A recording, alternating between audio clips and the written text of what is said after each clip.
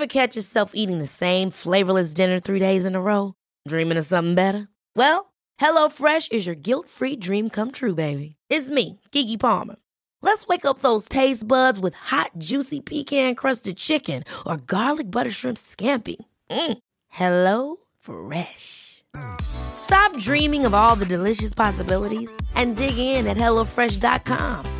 Let's get this dinner party started.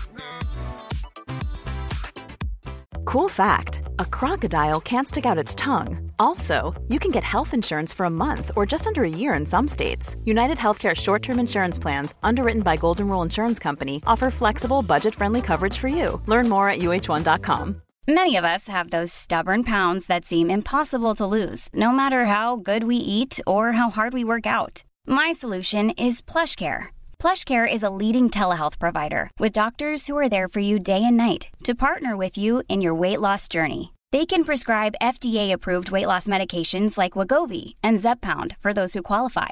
Plus, they accept most insurance plans. To get started, visit plushcare.com/weightloss. That's plushcare.com/weightloss. Welcome to Playful Podcast, your guide into the underground scene where we discover topics on kink and electronic music every week. Don't forget to subscribe to not miss out on our next episode. Paulita Pappel is a Madrid-born feminist filmmaker, producer, and actor. She moved to Berlin for porn, obviously, in 2005, and ever since her name has been popping up everywhere in the scene. Today, she's one of the founders of Lustry.com, which is a platform where real-life couples film their sex lives and share it with the community. She's also started Hard Work, which is a little bit more hardcore.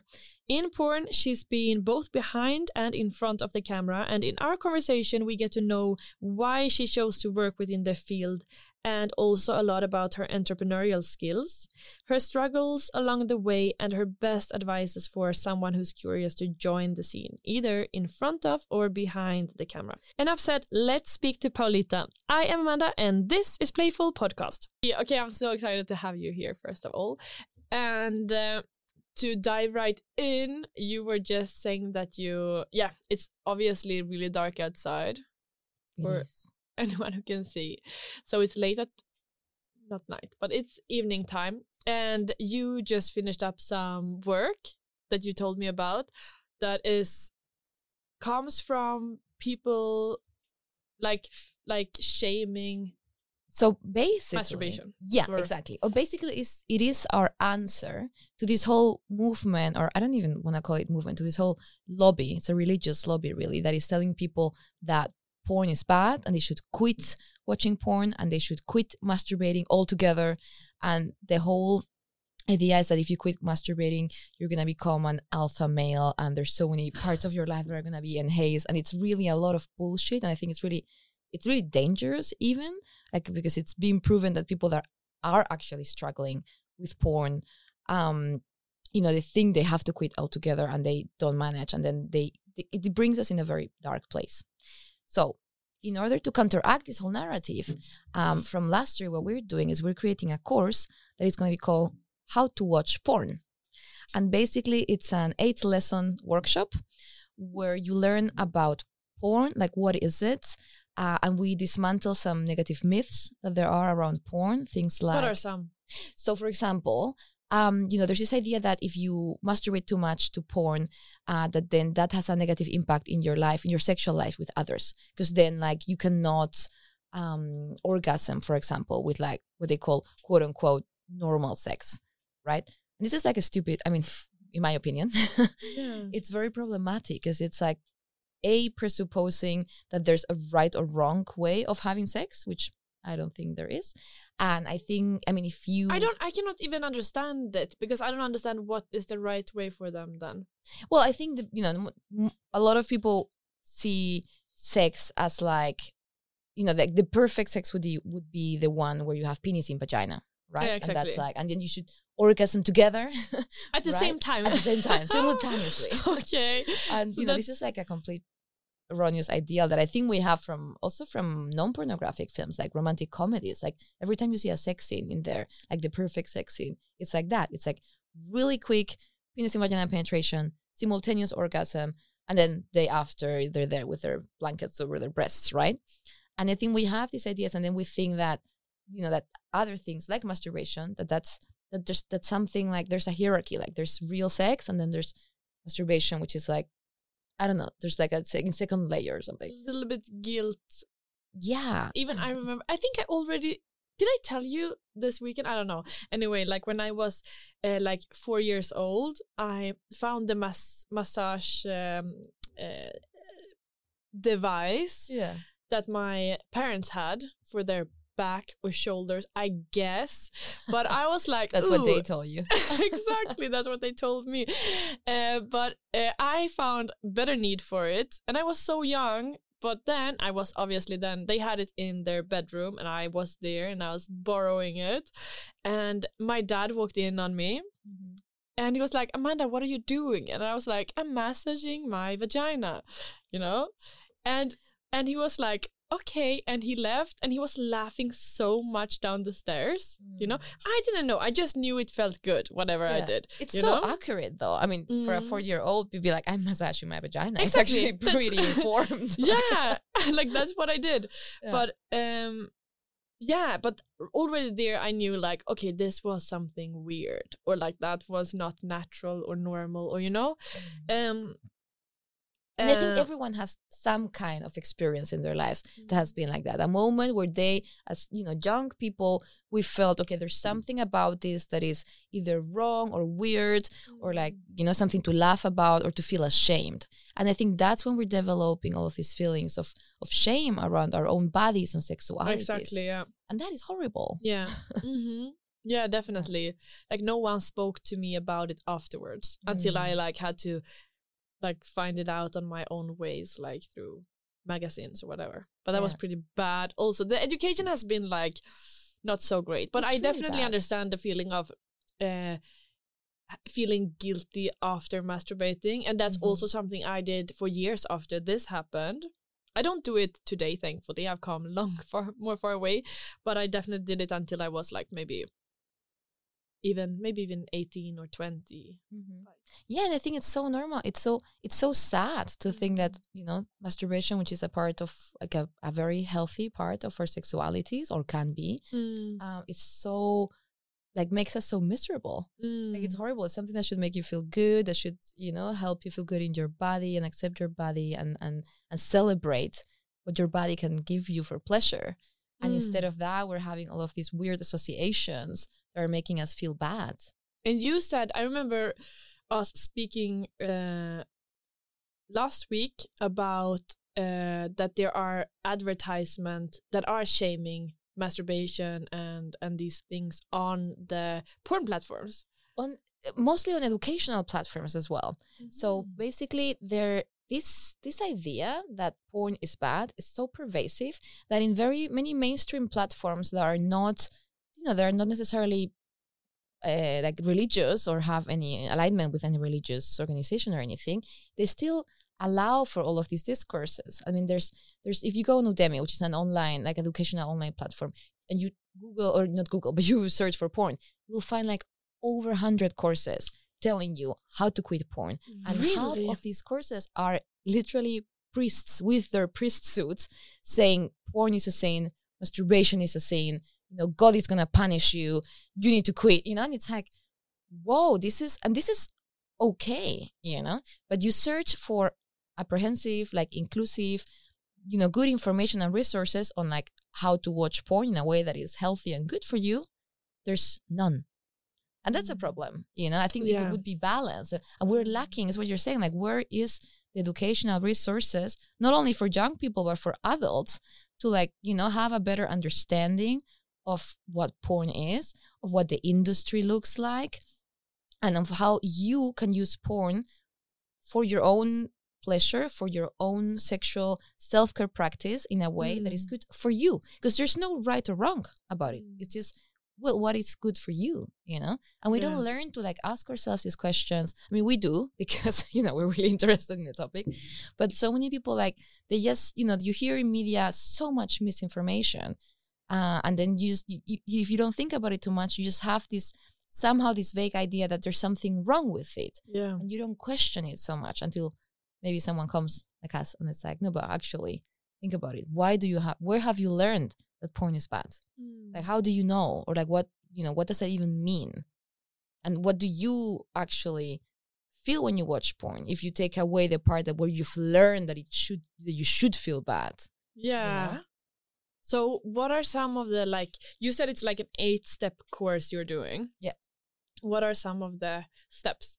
So the very first step is understanding consent, like the principle of consent. So we use this acronym from Planned Parenthood. It's FRIES. I don't know if you know it. It's like, consent should always be freely, let me get it right, freely given, reversible, informed, embodied, and specific, which is basically a really good way of understanding like what it means for a person to actually give consent, And we apply that to porn. And I think this is really crucial, because what we do is we say, okay, if we apply the principle of consent in order to define porn, then it's really easy for us to separate between, porn that has been created involving consenting adults, or any other kind of depiction or recording of a sexual act that was either not recorded with consent or not distributed with consent, or even, worst case scenario, that is like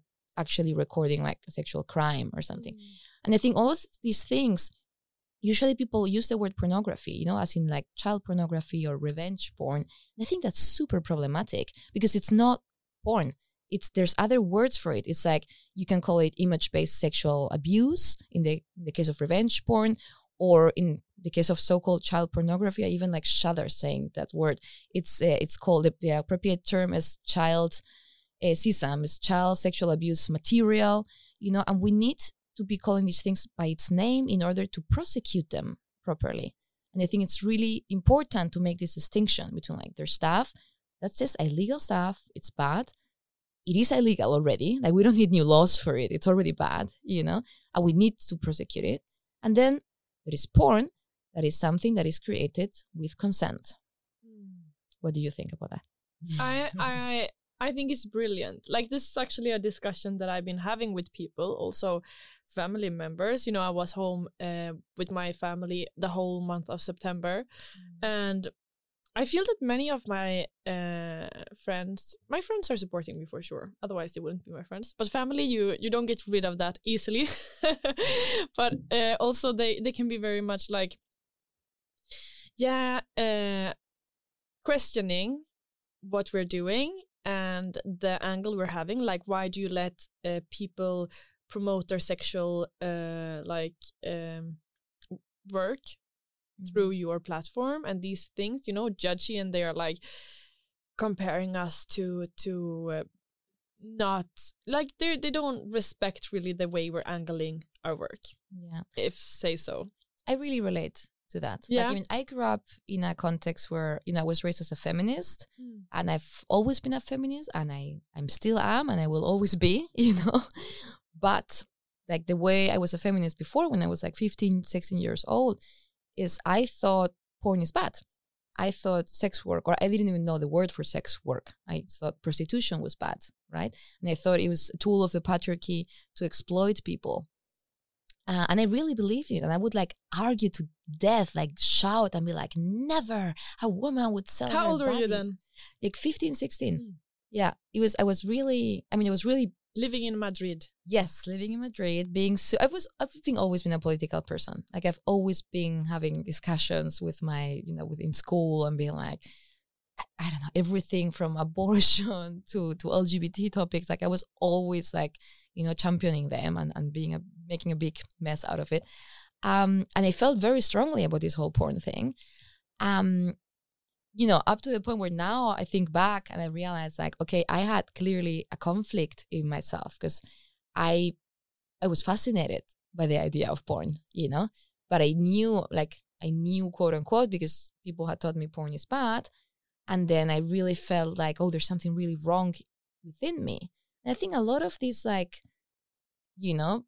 attitudes, like, that are very negative against something, I'm always like, what's behind that? Because if you feel so strongly about this, I'm like, what is it that makes it so personally emotional for you? And obviously I can't speak for anyone else, but for me, clearly it was like, I was a very sexual, curious person. I wanted to be and live like a free sexuality, and I couldn't. And there was a lot of things that were telling me like, no, this is wrong. And that's why it was so conflictive. And that's why I came to Berlin. Okay, wow, I want to hear more about that. Did you watch porn? How was your, Yeah, I did not watch porn, funny enough. I was fascinated by the idea of porn, and I was maybe even a little bit obsessed with the idea of playing in porn, but I didn't watch porn. I didn't masturbate neither. This is also a fun fact. Oh, wow. How old were you when you started? I mean, I tried. I mean, I knew like masturbation is good, or what I learned that masturbation was good, and I was like promoting it. And I did masturbate like in porn when I was performing as a performer in porn. And, it was nice, but it wasn't really something that I would do in private. And I didn't really know how to do it properly with my own body. I got And bored. this is years later. This is almost embarrassing, but I think I said because recently I met another porn performer that is kind of my age, and she kind of confessed to me that she never masturbated until like a couple of years back. So like when she was in her 30s, and I was like, oh my God, me too. Oh, so wow. I think I'm not the only one. But what's amazing is that a new world is opening up for you. Totally. And now I regret. I'm like, oh damn, all those years lost. But wow, that's really interesting. It's really funny. So I think that's the reason why I didn't watch porn like privately. I started watching porn in Berlin when I came, and I met, porn positive feminist people. Okay. Just stopping a little bit, because now you were in Madrid. We're still a little bit stuck in the part of the story where you are like active and against porn and this topic. So how did it change? So I knew I had to get out of there. I mean, I was 17. I hated everything and everyone and myself and whatnot, as you do as a teenager. And I had been in Berlin because I was very lucky. I went with a class in the school trip. And the moment I put a feet in Berlin, I was like, I have to come here. Like, this is the place to be. I couldn't tell you why, but I was like, I belong here. And then I finished school and I came to Berlin. And I still had my strong ideas. You were like 18. 17. 17. Yeah. Oh, wow. I was the very first time in Berlin. I was 17. Oh, wow. A baby. Yeah. A baby, Yeah, really baby. Anyway, I was lucky and, privileged enough that I could study here. So I started studying, and I took a lot of like gender mainstreaming. It was called back then, gender mainstreaming courses. And I had two professors that I really looked up to. They were this feminist woman, and I thought they were really cool. And this whole, gender topic was really new to me and really exciting. And in one class, it was not the topic of the class, but there was something about whatever. And, as a side note, one of these teachers said something about sex work in a positive way. Mm-hmm. And I was like, wait, what? Like, my word was breaking together. I was like, these are these feminist people, and they're talking positive about prostitution. They were supposed to be smart. Yeah, I was like, what is it? But then I was like, but there was something, and then I went after class, I went to them, and I was like, can I ask you something? And I was really like, I need an answer for this. Like, my life depends on this right now. And I asked them, and they were like, yeah, of course. No, it's actually prostitution. It's, it's called also sex work. It can be, or it is mostly, just work, not a decision. And it needs to be separated from, other kinds of exploitation or something else, but blah, blah. And they gave me a magazine. I remember Pro Familia. It's like a German magazine that was talking positively about that. And then suddenly everything made sense, suddenly like all the conflict that I had within me being like, I'm fascinated by everything related to like sex and sexual services, but I think it's really wrong. And I think like I'm wrong. And suddenly it was like, no, there's nothing wrong about it. Yeah. So my mind was blown, I was like, finally I could actually accept myself and be like, okay, what do I do with this now?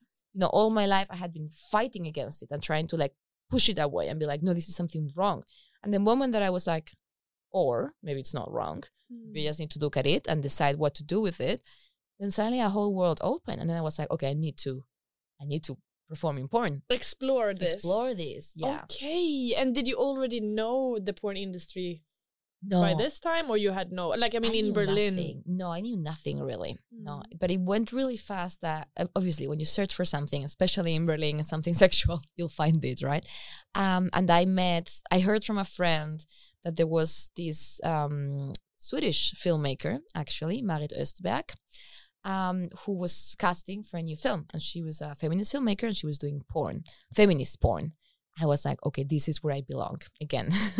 So I basically wrote to her and I was like, I want to perform in your film. And we met and she was amazingly supportive. And, you know, she was like, are you sure you want to do this? Because you're quite young. I mean, I wasn't even that young. I was like 21. Okay. But for her, she was like, you know, you need to understand that this might have an impact in your later life and so on. And I was so crystal clear. I was like, listen, I want to live in a world where porn is fine and where performing in porn does not have a negative impact in your life. And if this is the way we're living, I want to do porn and I want to change that world. Mic drop. Yeah. And then you left. And then I left the room. No, but yeah. And then I performed in her film and it was really fun. Yeah? Were you not Yes. nervous? I was super nervous. And for some really weird reason. And not even a master at masturbating. No, so not at all. it's like, No. but I guess you learned, or like you were watching, like you did your research, I guess, also. Or I have to say I mostly went with the flow, I think. Yeah, I was so lucky to have like really amazing people. Like the first two performers that I was working with was Matt Kate and I'm not sure the porn name of the second performer, so I'm not going to say it right now because I'd rather not say their real name. But they were just so, I mean, this is funny because I always tell this, we spend way more time talking than actually shooting porn. You know, we would talk about why we want to do this and how we want to do it. And, you know, the very first time in my life that I sat down and someone asked me, so what do you like? Like, what kind of sex do you want to have? You know, what are your boundaries? What would you like to do today? Was at this porn shoot. And I'm like, I don't know, because nobody ever asked me that, you know what I mean?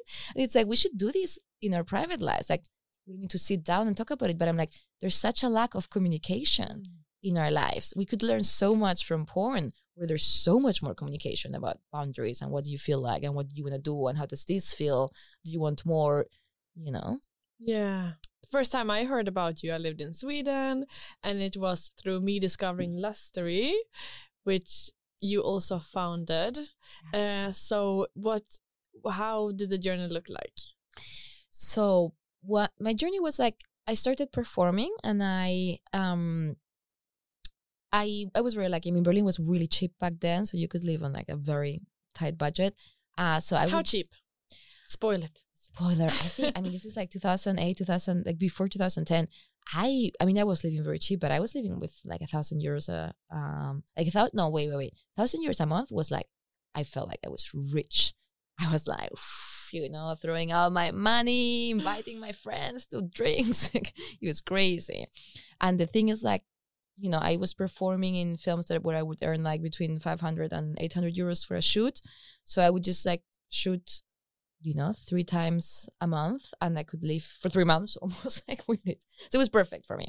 It was it's obviously a very privileged position, but I could do so much stuff. And I started working in film, not only in pornographic films, but in other films. There's like a community in Berlin. There still is, but I feel back then it was bigger, but that's maybe because I wasn't there then. You know, where it was this economy where everyone would help each other with each other's projects. It was like, you're directing, I'll do catering. Next time, you know, I'm directing and you're doing production, whatever. It was like an exchange of services within this filmmaking. And I had so much time to do that because I could live from the porn that I did. But that's how I started like doing more, first like catering and production and then director's assistants, blah, blah. And up until like more directing and producing. And then I was working with a company that's called Erstis. And I had a colleague in there. And the idea of Lustery kind of generated within this context because we were like, here's the thing. I was doing a lot of porn that is so-called amateur porn, which I think the term amateur porn is a bit tricky because amateur actually means that, I mean, the original definition of amateur is that you're doing something that is not your job, right? It's like a hobby. But nowadays there's so much porn being called amateur porn that is produced professionally, like very professionally indeed. And I was in a lot of shoots where it was supposed to be, we were selling this like quote unquote authentic sexuality, but there was a lot of rules. It was like, okay, you can't wear black and you can't wear makeup and you need to have a full bush and this practices yes and this others not. And I was like, it's totally fine. They paid well and it was great. But I was like, okay, this is not really what it's being marketed as. Like it's really it's a very staged performance, which again, nothing wrong about it. But, it's not a real thing. So I was like, okay, how do we do this? Like, how do we show actually people's sex lives? Because the moment you put a camera in the room, it's not going to be the same thing as if it wasn't a camera. Yeah.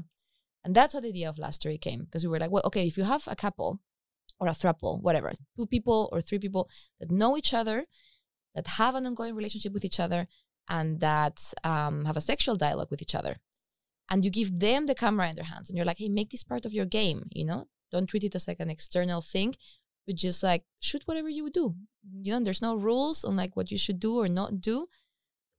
Just have fun, And there's a few rules on like, okay, it shouldn't be super shaky, and there is some quality things. Yeah, like let's hear more about that, because now we're talking about you as knowing how to be in front of the camera, but also behind the camera. Like, what are the most important things you learned, would you say? So many things. I think one of the most important things that I've personally learned, and that, I don't know if this applies to anyone else, but is that communication is the most important thing ever, always, all the time. Do you know what I mean? Like, doesn't matter as a performer in front of the camera or behind the camera. Like, if you like practice to communicate, in a way that is honest, in a way that is like that you're trying really to communicate everything and really and also listen. Obviously, part of communication is listening to the other person. Big part indeed. I think that's the most important thing for a successful, whatever it is, shoot or everything in life really, but specifically sex and porn. Like that's really, for me, like as a performer, communicating with other performers is so important, and finding like a way of communicating. It doesn't need to be, it needs to be verbal, but it's not just verbal. It's also like nonverbal communication and how you communicate with your body. Yeah. And behind the camera, specifically as both director or producer, I think the most important job of a producer, definitely, but I would also say of a director, is like to make sure that you communicate in advance as much as possible, that people are completely, absolutely informed of everything. And let's get into this even deeper. Okay. Because this is something that I learned that I am very interested in. So like because you learned a lot, obviously, when you first walked in for your first shoot, but how do you work with the performers? Like, let's take it from start to finish. So for hard work, which is the most, I want to say like the shoots that we're producing with like a budget and a camera crew, location, little makeup. Short recap on hard work. It's a gangbang focused porn film company. Yes. That you created like a year ago, or? Yeah, like longer than a year ago, together with my partner, Rottweiler. Yeah, that's also a fun story, that story. But staying with the performers. Yeah. Let's go there later. So the way we do it is like this. We only work with people that want to work with us. Obviously, but what I mean by that is like we want people that actually feel like enthusiastic about working with us and that they liked our concept, right? And basically either we reach out or they reach out to us. And the first thing that's happened is we send them a very long checklist that goes, it starts obviously with your name, your pronouns, your sexual orientation as a performer, your experience as a performer.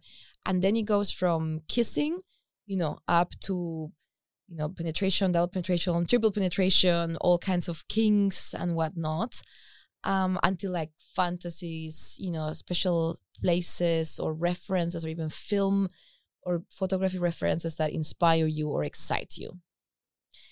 And we let the performer fill this out, and they need to tell us how much experience they have with a certain sexual practice and how much they would like to do it in the context of the porn shoot. So this gives us like kind of like a picture of this person and what they would possibly like. And then Rod and I sit down with it and think of possible ideas or concepts or scenarios or formats that would suit this person.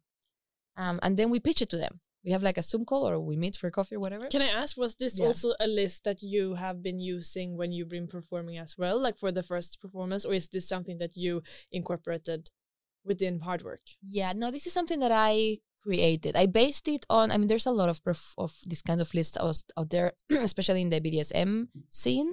You know, there's, and there are similar lists that other productions use in the States mostly. I've seen them, but I guess also in Europe.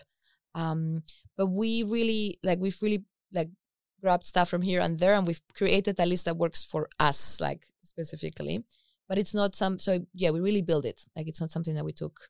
That I hadn't filled such a list before. Actually, I think it's really useful. Yes. Yeah. And then that's what we do. So when we have this picture of the person, like this idea, we meet with them or talk to them and pitch them this concept that we thought about. And then we just, we have a conversation, and either the person, like a lot of the times the people like it and they're like, yeah, that sounds great, let's do it. And then we talk, okay, who could be the other performers? And we decide together. But I mean, we've had a few cases where the people were like, no, that doesn't really sound like something I want to do. And we're like, oh, okay, well. But you fit so well. Yeah, it's like, oh, that would be perfect. But then we come up with something else, So it's really like a back and forth until we find something where the person is like, yeah, that sounds fun. It sounds like a good shoot that I want to do and I want to see myself in it.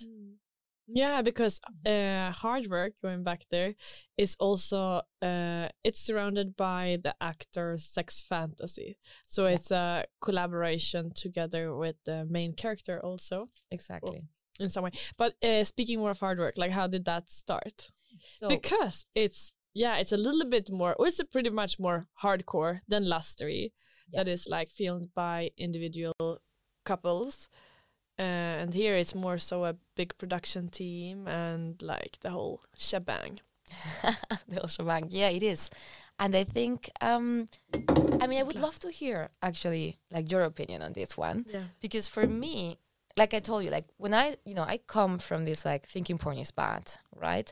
And then I started, when I started performing myself, I also had like really like rules of what I would do and what I wouldn't do. And for example, one of the first rules was like, I wouldn't perform with men. I was like, I'm only doing queer porn because there's enough of the other porn. I had these ideas that were, after like time after time, I started like questioning those ideas and being like, no, that's not true to me. Like that doesn't. I was like, I thought that was like politically the correct thing to do, or I had like there was so many other factors that were influencing my decisions, and like my journey has been one of discovering like, no, that doesn't actually feel right with me, and maybe I want to have sex on camera with cis male presenting people, and I think for me when I met Rod, it's funny because we met like on a dating app.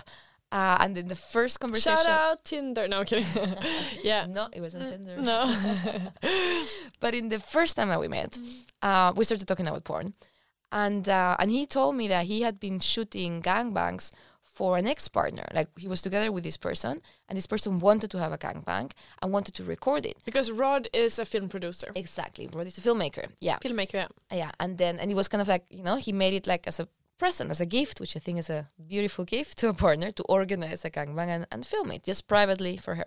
But then he realized he really enjoyed filming it and organizing it and everything about it, and he was like, oh, maybe I want to shoot gangbangs. But he didn't have, he's not in the porn scene, so he didn't have like the the network, or he didn't know what to do with it. No, basically. That's incredible, like that he organized all that without having the community. Yeah. That must have been hard work. I think it was hard work, yeah. But then he told me about this, and for me it was like, I've always had gangbang fantasies, and I think I'm not the only one. No, exactly. This is like going back again to childhood memories, like... It sounds so wrong, but it's so right. Yeah, exactly. Even like before I ever seen it on porn, like I didn't know what porn was. back then you had fantasies about like, oh well, maybe there was another. Yeah, but it is. I think. Yeah, it's so natural. It's so in our. There's something orgastic and super celebratory and sexual about this like group dynamic, right? And so but the thing is like, I mean, clearly, if you say gangbang in like any social situation, everyone's like, it's like the word is dirty. It's like dirty. It's put dirt on. It's the the word. worst. Exactly. It's kind of like, and especially like in a feminist context. Exactly, it's like rape. Yeah, it must have been. It must have been rape. Why? Which is Because also a a woman... sex fantasy for 99% of the population. I don't know if 99, but definitely. I don't know where you got your numbers, but definitely a high number. I just took them. Yeah. Yeah, but it is exactly. And the thing is, like, when he said it, I was like, oh my god, that's it. That's the one thing that I haven't done yet. That I haven't like. I wouldn't have even allowed myself to think about doing gangbangs because it felt so wrong. Because it was like, oh no, I cannot reproduce this, blah, blah, blah, blah. And then I was like, oh, definitely I can. Like, I can do whatever I want as long as it's consensual. And this was a couple of years ago. Yeah, this was like 2 years ago. That's when we met. Yeah. And then I was like, oh, I want in. Like, we're doing this together. On the first date? Yeah, on the first date, literally. Wow. Yeah. That's amazing. That's a good date. It was a good date. Like, let's start a business. I feel this. Then you go home. Did you go home together also after this date? So, yeah. And then, and that's how it started.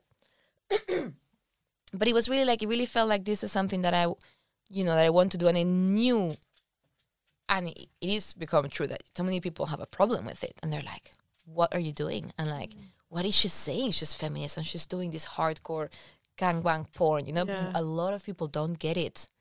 But a lot of people do.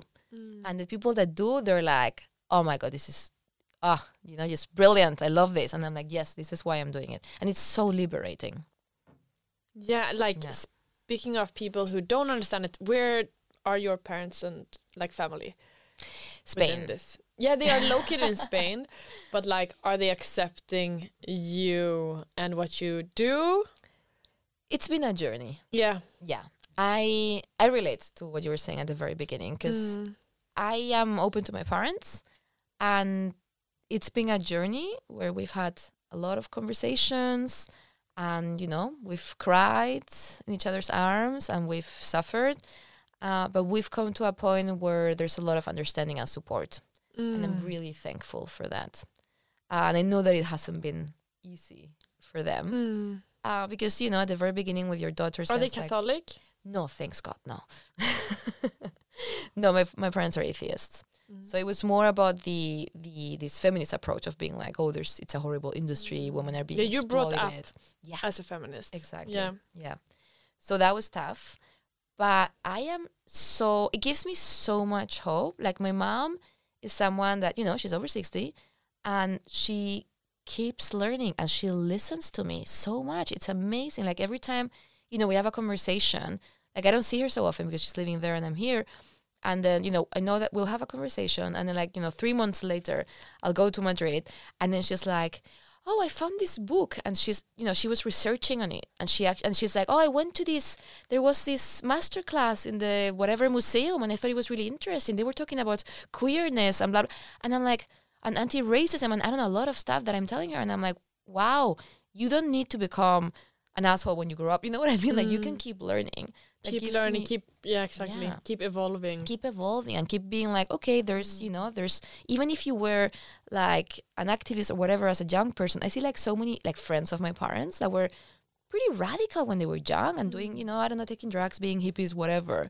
And now they're like over 60 and they're like, oh, this youth nowadays, they don't know anything. And I'm like, why don't you listen? Like, it's so sad that you yourself were, were telling your parents to listen when you were young. And why are you not listening now to your children? Going back to the start of this talk, we talked about the judgmental or like the feeling of being like shamed by masturbating, and that this is obviously a conversation you had with your dad. Absolutely, yeah, because I was telling you before, like, my dad told me when he was a kid, I mean, this was Spain in the like 50s, 60s. It was very Catholic. It was a fascist dictature supported by the Catholic Church. And my dad thought that if he masturbated, he would get blind. He really believed, because that's what he was told. And I'm like, this is not that much time ago. You know what I mean? Like, my dad is not so old. Oh, yeah. And I'm like, this is so close to us. And all of these feelings, I mean, we feel so liberated and so woke and whatever nowadays, but there's so much like super deep interiorized feelings of shame and guilt around sexuality. And I think it's a very long process to work through them and to, dismantle all these ideas. And I think that's why I think that the work that you do, and I do as well, but all the work that we're doing surrounding, like, just talking openly about sex, talking openly about porn, about desires, about fantasies, it's so important, because we need this. Like, we need, like, there's not enough talk. It can never be. There's so many, like, there's millennia of years to dismantle and to, like, deconstruct for us to really do the deep work of getting rid of those bad feelings. Yeah. That makes us miserable, Yeah, exactly. But you were mentioning that it was a big fuel for you to change this, to, like, if you were an actress or actor, you would be able to get any job, even though you have performed in a porn film. And this was kind of the fuel that you started it? Yeah, definitely, like, changing. Yeah, absolutely. Like, being like, I want to change this discourse. I want to change the status quo. Yeah. And I can, like, within a lot of things, there's always, like, the goal on top of the head, like, this is what I'm doing. But then in reality, there are so many things you don't think about. Like, there are the struggles. So if we look at your, like, entrepreneurial journey within being a filmmaker and producer and screenwriter and everything you do, what are some of the stepping stones you've been walking on? So many. I think if I would have, I always say this, like, if I would have known everything I know now, like, years ago, I wonder if I would have actually done it. Because this is a tough part. I mean, here's the thing. Being an entrepreneur means insecurity, right? Because you're risking things. You're believing in something, and you're doing a lot of work to make it happen and to make it, a sustainable business. But it's a lot of work, and you're on your own, and nobody's giving you a security. When you have a job, like, if you're a civil servant, ideally, or have some other secure job, then okay, at the end of the month you're getting paid. If you're an entrepreneur, it's like you need to figure it out, right? And the thing with porn specifically is that it's so much harder, because there are so many resources that are not available to us, and not for any legal reason, because, like, I mean, porn is it's legal. It's completely okay to, legal to do porn in Germany, in Spain, in these countries. But a lot of companies, specifically US corporations, of course, they just won't work with us because it doesn't align with their own moral whatever understanding, or because they think that having those kinds of clients is going to scare off other clients, or maybe, have a religious background. And that's really unfair. I mean, I'm just going to name a few examples, because I think it's so people don't know or don't think about it. Like PayPal. PayPal doesn't work with the adult industry. They just won't. Or MailChimp, even, like, sending out newsletters. They won't, if you put word porn or sex in your newsletters, and then they will flag, they will look at you, you're a porn company, they will delete all of your content, all of your email addresses without notice. I mean, like, boom, you're gone. And that's just, like, two very, very simple examples. That's so crazy. Like, even now, when we did put out an episode on YouTube where we had a link, like a podcast episode with Simon Tarr, the KitKat founder, and YouTube was immediately like, it's deleting the video because of the Lassery link. You had the Lassery link in there. Oh my God, I'm so sorry. I should have warned you. No. Well, the thing is, we are also walking on these, like, in these traps all the time. Like, we had Instagram account deleted.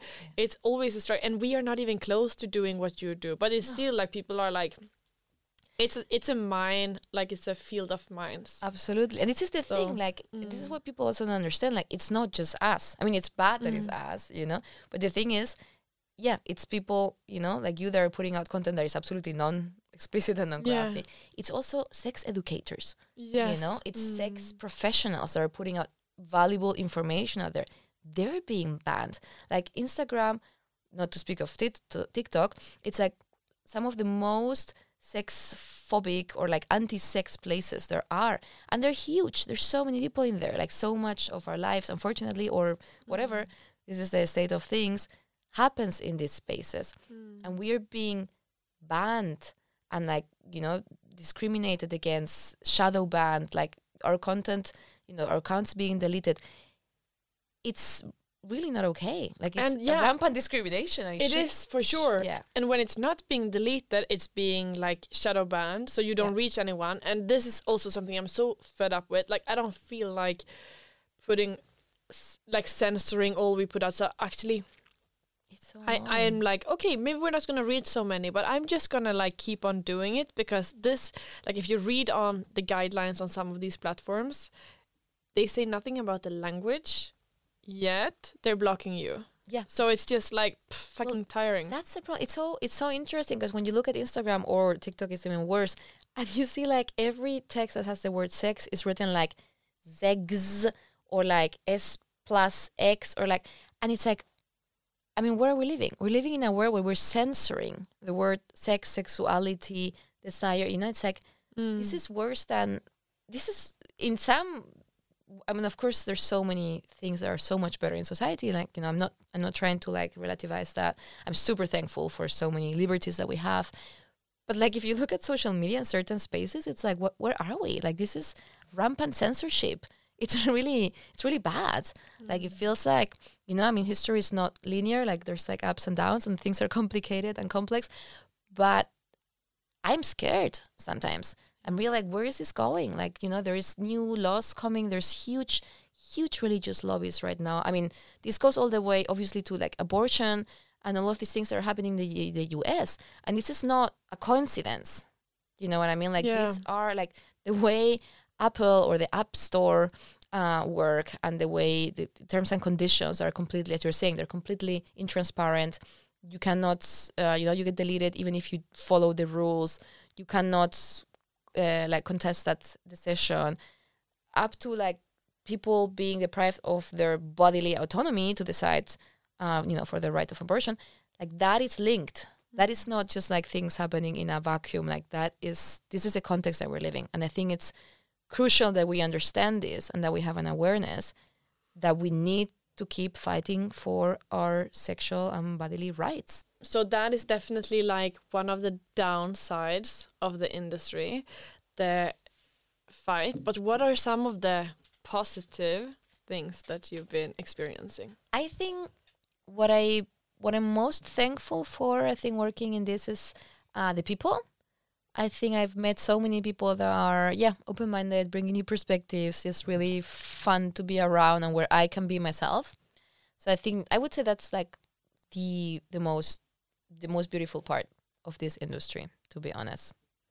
Yeah. And it feels like a good filter, actually, for some other people. When I tell I work in porn and people are like awkward and weird, I'm like, bye. Yeah, and I'm like, yeah, okay, you know what? Maybe we're just not meant for each other, right? Yeah, exactly. Oh, that's good. That's really good one. So it's a life hack for people who are coming new to a city. Yeah.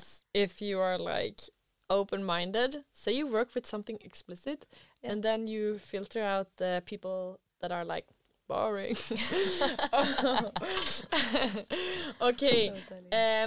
Now we have come to the extra material. Now we have come to the part of the podcast where, if you're a Patreon, you get to dwell in the masterclass of Paulita Pappel, where she goes deeper into her pro tips to anyone who's interested in getting involved in the business. Her biggest lesson since she got started. And we also talk some about the difference on what porn works for women versus men. To find out more, go to patreon.com/playfulmagazine. It's either this or it's that. This is this or that. So we have a few this or that questions, because I was again crumbling my papers. So you answer either this or that. Super easy. Okay. Work vacation or work free holiday? Work vacation. This is so interesting. This is it? like a blessing with all the fight that you go through as a person who start your own company. It's like the blessing, like the perks is that you at least, hopefully, if you start something you're interested in, you want to do it and you're excited to like bring it to new destinations. Yeah. 100%. Yeah. Polygamy or monogamy? 100% polygamy. Instagram or Twitter? Good question. I want to say Twitter because I mean, first and foremost, because it's because porn is allowed, right? And that's a huge difference. And Instagram is the algorithm is just sex, like anti-sex, it's fat phobic, it's racist, it's everything. It's horrible. But that might change. Exactly. Do you think it's going to change now that Elon Musk is... Well, it's not only Elon Musk, the whole Elon Musk thing, I don't know. But the real problem is that the UK is trying again to pass a law that they already tried to pass in 2018, but it didn't work out because the law was so bad that it was like, we can't like actually pass this law because it's not actionable. But they're trying it again, and it's the online safety bill. They call it safety because it sounds like a good thing, right? You're like, oh, of course, we want to be safe. Nobody would argue with that, right? But smart. Yeah, they're clever. But basically what it is about censorship. And it's about, I mean, it's not only about porn. It has also other fields that I'm not versed in because I haven't been looking at it. Obviously, I've been only looking at the part that affects me. But basically, they're saying everything that contains, pornographic material needs to be behind an age verification wall. Which first sounds reasonable because you're like, yeah, okay, that sounds reasonable. But the fact is, the implications that has is way, way complicated.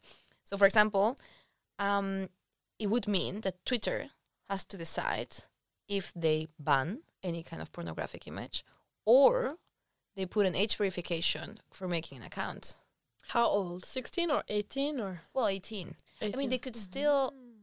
I don't know if they could still have people under 16 but no show them. I'm not sure about the specifics. Yeah. But still, the thing is, Twitter is not going to do it because if there's Instagram and TikTok and that don't do it, it's a matter of like if something is not, when you're talking about a platform that is being used by like millions and millions and millions of people, and these are huge corporations that are fighting against each other for the traffic and for the market, they're not going to do something that is going to hurt like their business, obviously.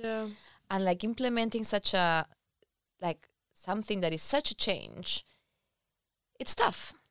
And what's the easiest? Ban sex workers, ban pornography. So we're all so that's what I mean, like we don't know what's gonna happen. That's what happened with Tumblr, right?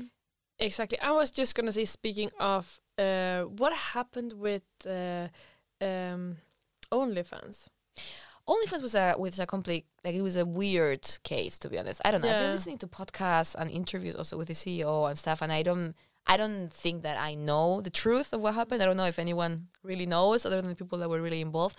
But like, long story short, as far as I know, it was like they were trying to get more funding. The banks had a problem with the amount of porn that was on OnlyFans, because clearly OnlyFans like became big because of porn performers and sex workers that, especially during the pandemic, went on OnlyFans. And then they decided, okay, we cannot, upscale our business with the porn, so let's get rid of porn. And then there was such a big uproar, and it was for the first time in years that the media was kind of like on the side of sex workers, because for a long time, the whole discussion had been against like porn platforms and Pornhub and so on. It was, and the bad guys was always like the big porn corporations. But now suddenly it changed, because it was like, this was about like sex workers, like not big corporations, but like individuals, trying to make a living throughout a really difficult time. There was a pandemic, and this platform was deplatforming them, like, kicking them out and like endangering their livelihood. And then suddenly the media was like, oh, it's a horrible thing to do, actually. And then after they sent out an email being like, okay, you need to go because we don't have porn anymore. And then 3 days later, we're like, oh, okay, we take it back. You can be here. Because apparently they had no one left on their platform. Apparently, I know that I don't know the truth, because you never know. But this could have all been a huge press stunt. Like, who knows? Yeah. I mean, who knows? I really who don't know. knows? Yeah. But apparently, it's like no, it was a problem with the bank. And the moment that they had all of this pressure and all of this press, the bank either I don't know. I remember if they like got another bank or the bank was like, oh, it's okay. But I can tell you, like the problem with the banks is that they're really anti-porn, and in order for me, for example, or for anyone else to sell their porn online, you have to work with banks. There's no way. I mean, you can go on crypto, but nobody uses crypto. No, you can't go and buy milk with crypto. No, exactly. And like you could do it, but it doesn't make, then you would have like this segment of society that would buy your porn. If you want to, access like more wider audience, like you need to have a payment processor. Sorry. You need to work with Visa and MasterCard. And Visa and MasterCard are the corporations that are telling you what is okay and what is not okay to show in porn, which is ridiculous. Sorry, this really went off. No, I love it. Yeah, I love it. I anyway wanted to talk about this. I was very interested. Okay. Perform or produce? Ooh, that's a tough one. Produce, I'm going to say, because it's what I do and what I love. But are you also in a film by hard work? Recent ones? Pretty recent? I am, but we can't publish it. What? I know, it's horrible. You want to hear the story? Yes. Okay, this is what happened. I had been doing Last Story for a while, which is like loving couples. They do kink stuff, but it's still like, it's loving couples, right? And then I started doing gangbangs, and I was like, I'm going to do my gangbang. And I was like, it's going to be my fantasy. And Bling stars in the eyes. Yes. I was like, oh my God, finally. And I was like, I'm going to hire the perfect actor that are going to fulfill my sex fantasy. Exactly. Yeah. It was like, I'm going to literally stage my biggest sex fantasy, which of course was a kidnap and rape fantasy. And it was the funniest day of my life. And it's like an homage, not an homage, but it's like a laugh on Reservoir Dogs by Tarantino. So it's like basically I get kidnapped and it's like this gangbang. And then everyone gets killed. Like people start, at the end everyone gets killed but me, obviously.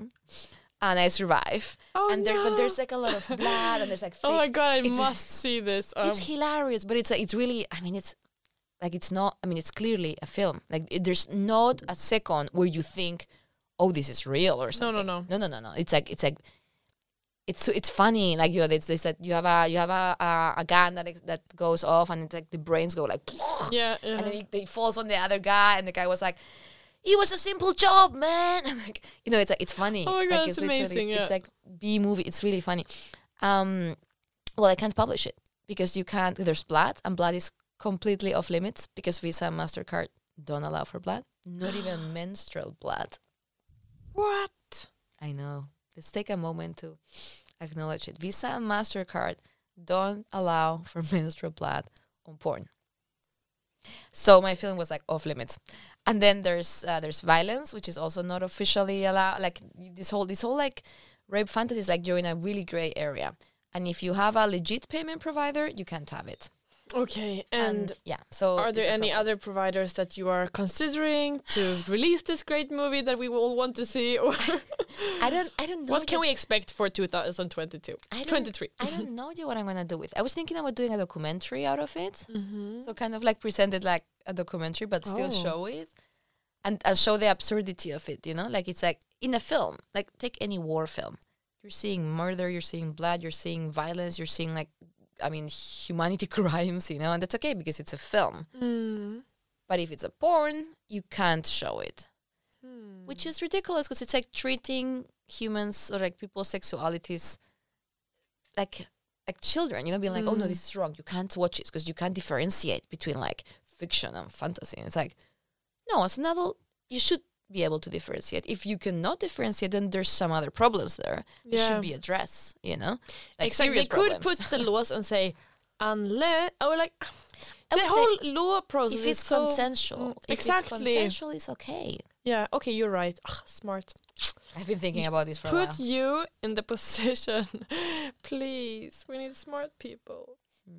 They just need, politicians just need to listen to us. Like, there's so much, like, porn is such a good example of, like, how there's being legislation done, without talking to the people that work in it. There's like, oh yeah, this is the thing the time. All the time they make these laws, and then we're like, that doesn't make any sense.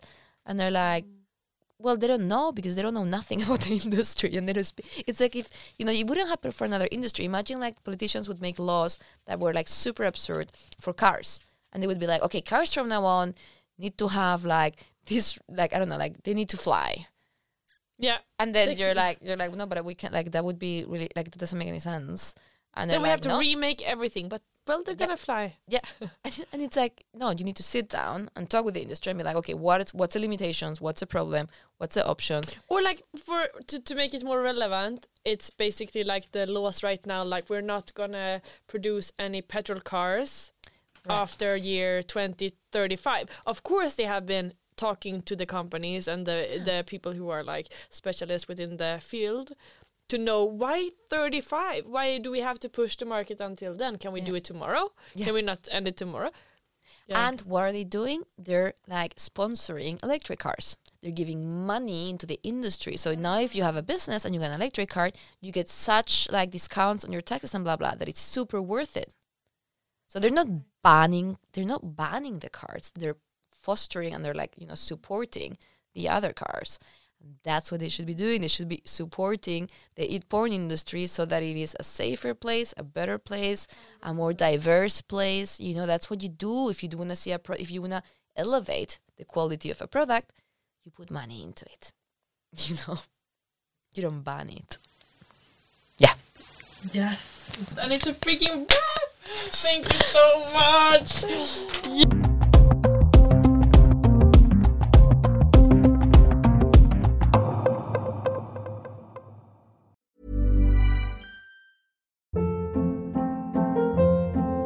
Hold up. What was that? Boring. No flavor. That was as bad as those leftovers you ate all week. Keke Palmer here, and it's time to say hello to something fresh and guilt-free. Hello Fresh. Jazz up dinner with pecan-crusted chicken or garlic butter shrimp scampi. Now that's music to my mouth. Hello Fresh. Let's get this dinner party started. Discover all the delicious possibilities at hellofresh.com.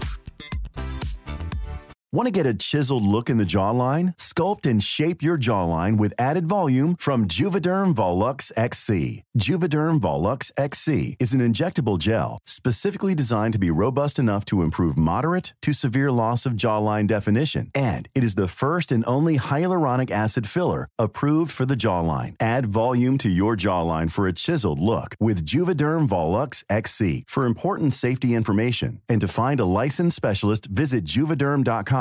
That's Juvederm.com. Not for people with severe allergic reactions, allergies to lidocaine, or the proteins used in Juvederm. Common side effects include injection site redness, swelling, pain, tenderness, firmness, lumps, bumps, bruising, discoloration, or itching. There's a risk of unintentional injection into a blood vessel, which can cause vision abnormalities, blindness, stroke, temporary scabs, or scarring. Talk to a licensed specialist to find out if it's right for you. Visit Juvederm.com. That's Juvederm.com. Planning for your next trip? Elevate your travel style with Quince. Quince has all the jet-setting essentials you'll want for your next getaway, like European linen, premium luggage options, buttery soft Italian leather bags, and so much more. And is all priced at 50 to 80% less than similar brands. Plus, Quince only works with factories that use safe and ethical manufacturing practices. Pack your bags with high-quality essentials you'll be wearing for vacations to come with Quince. Go to quince.com/pack for free shipping and 365-day returns.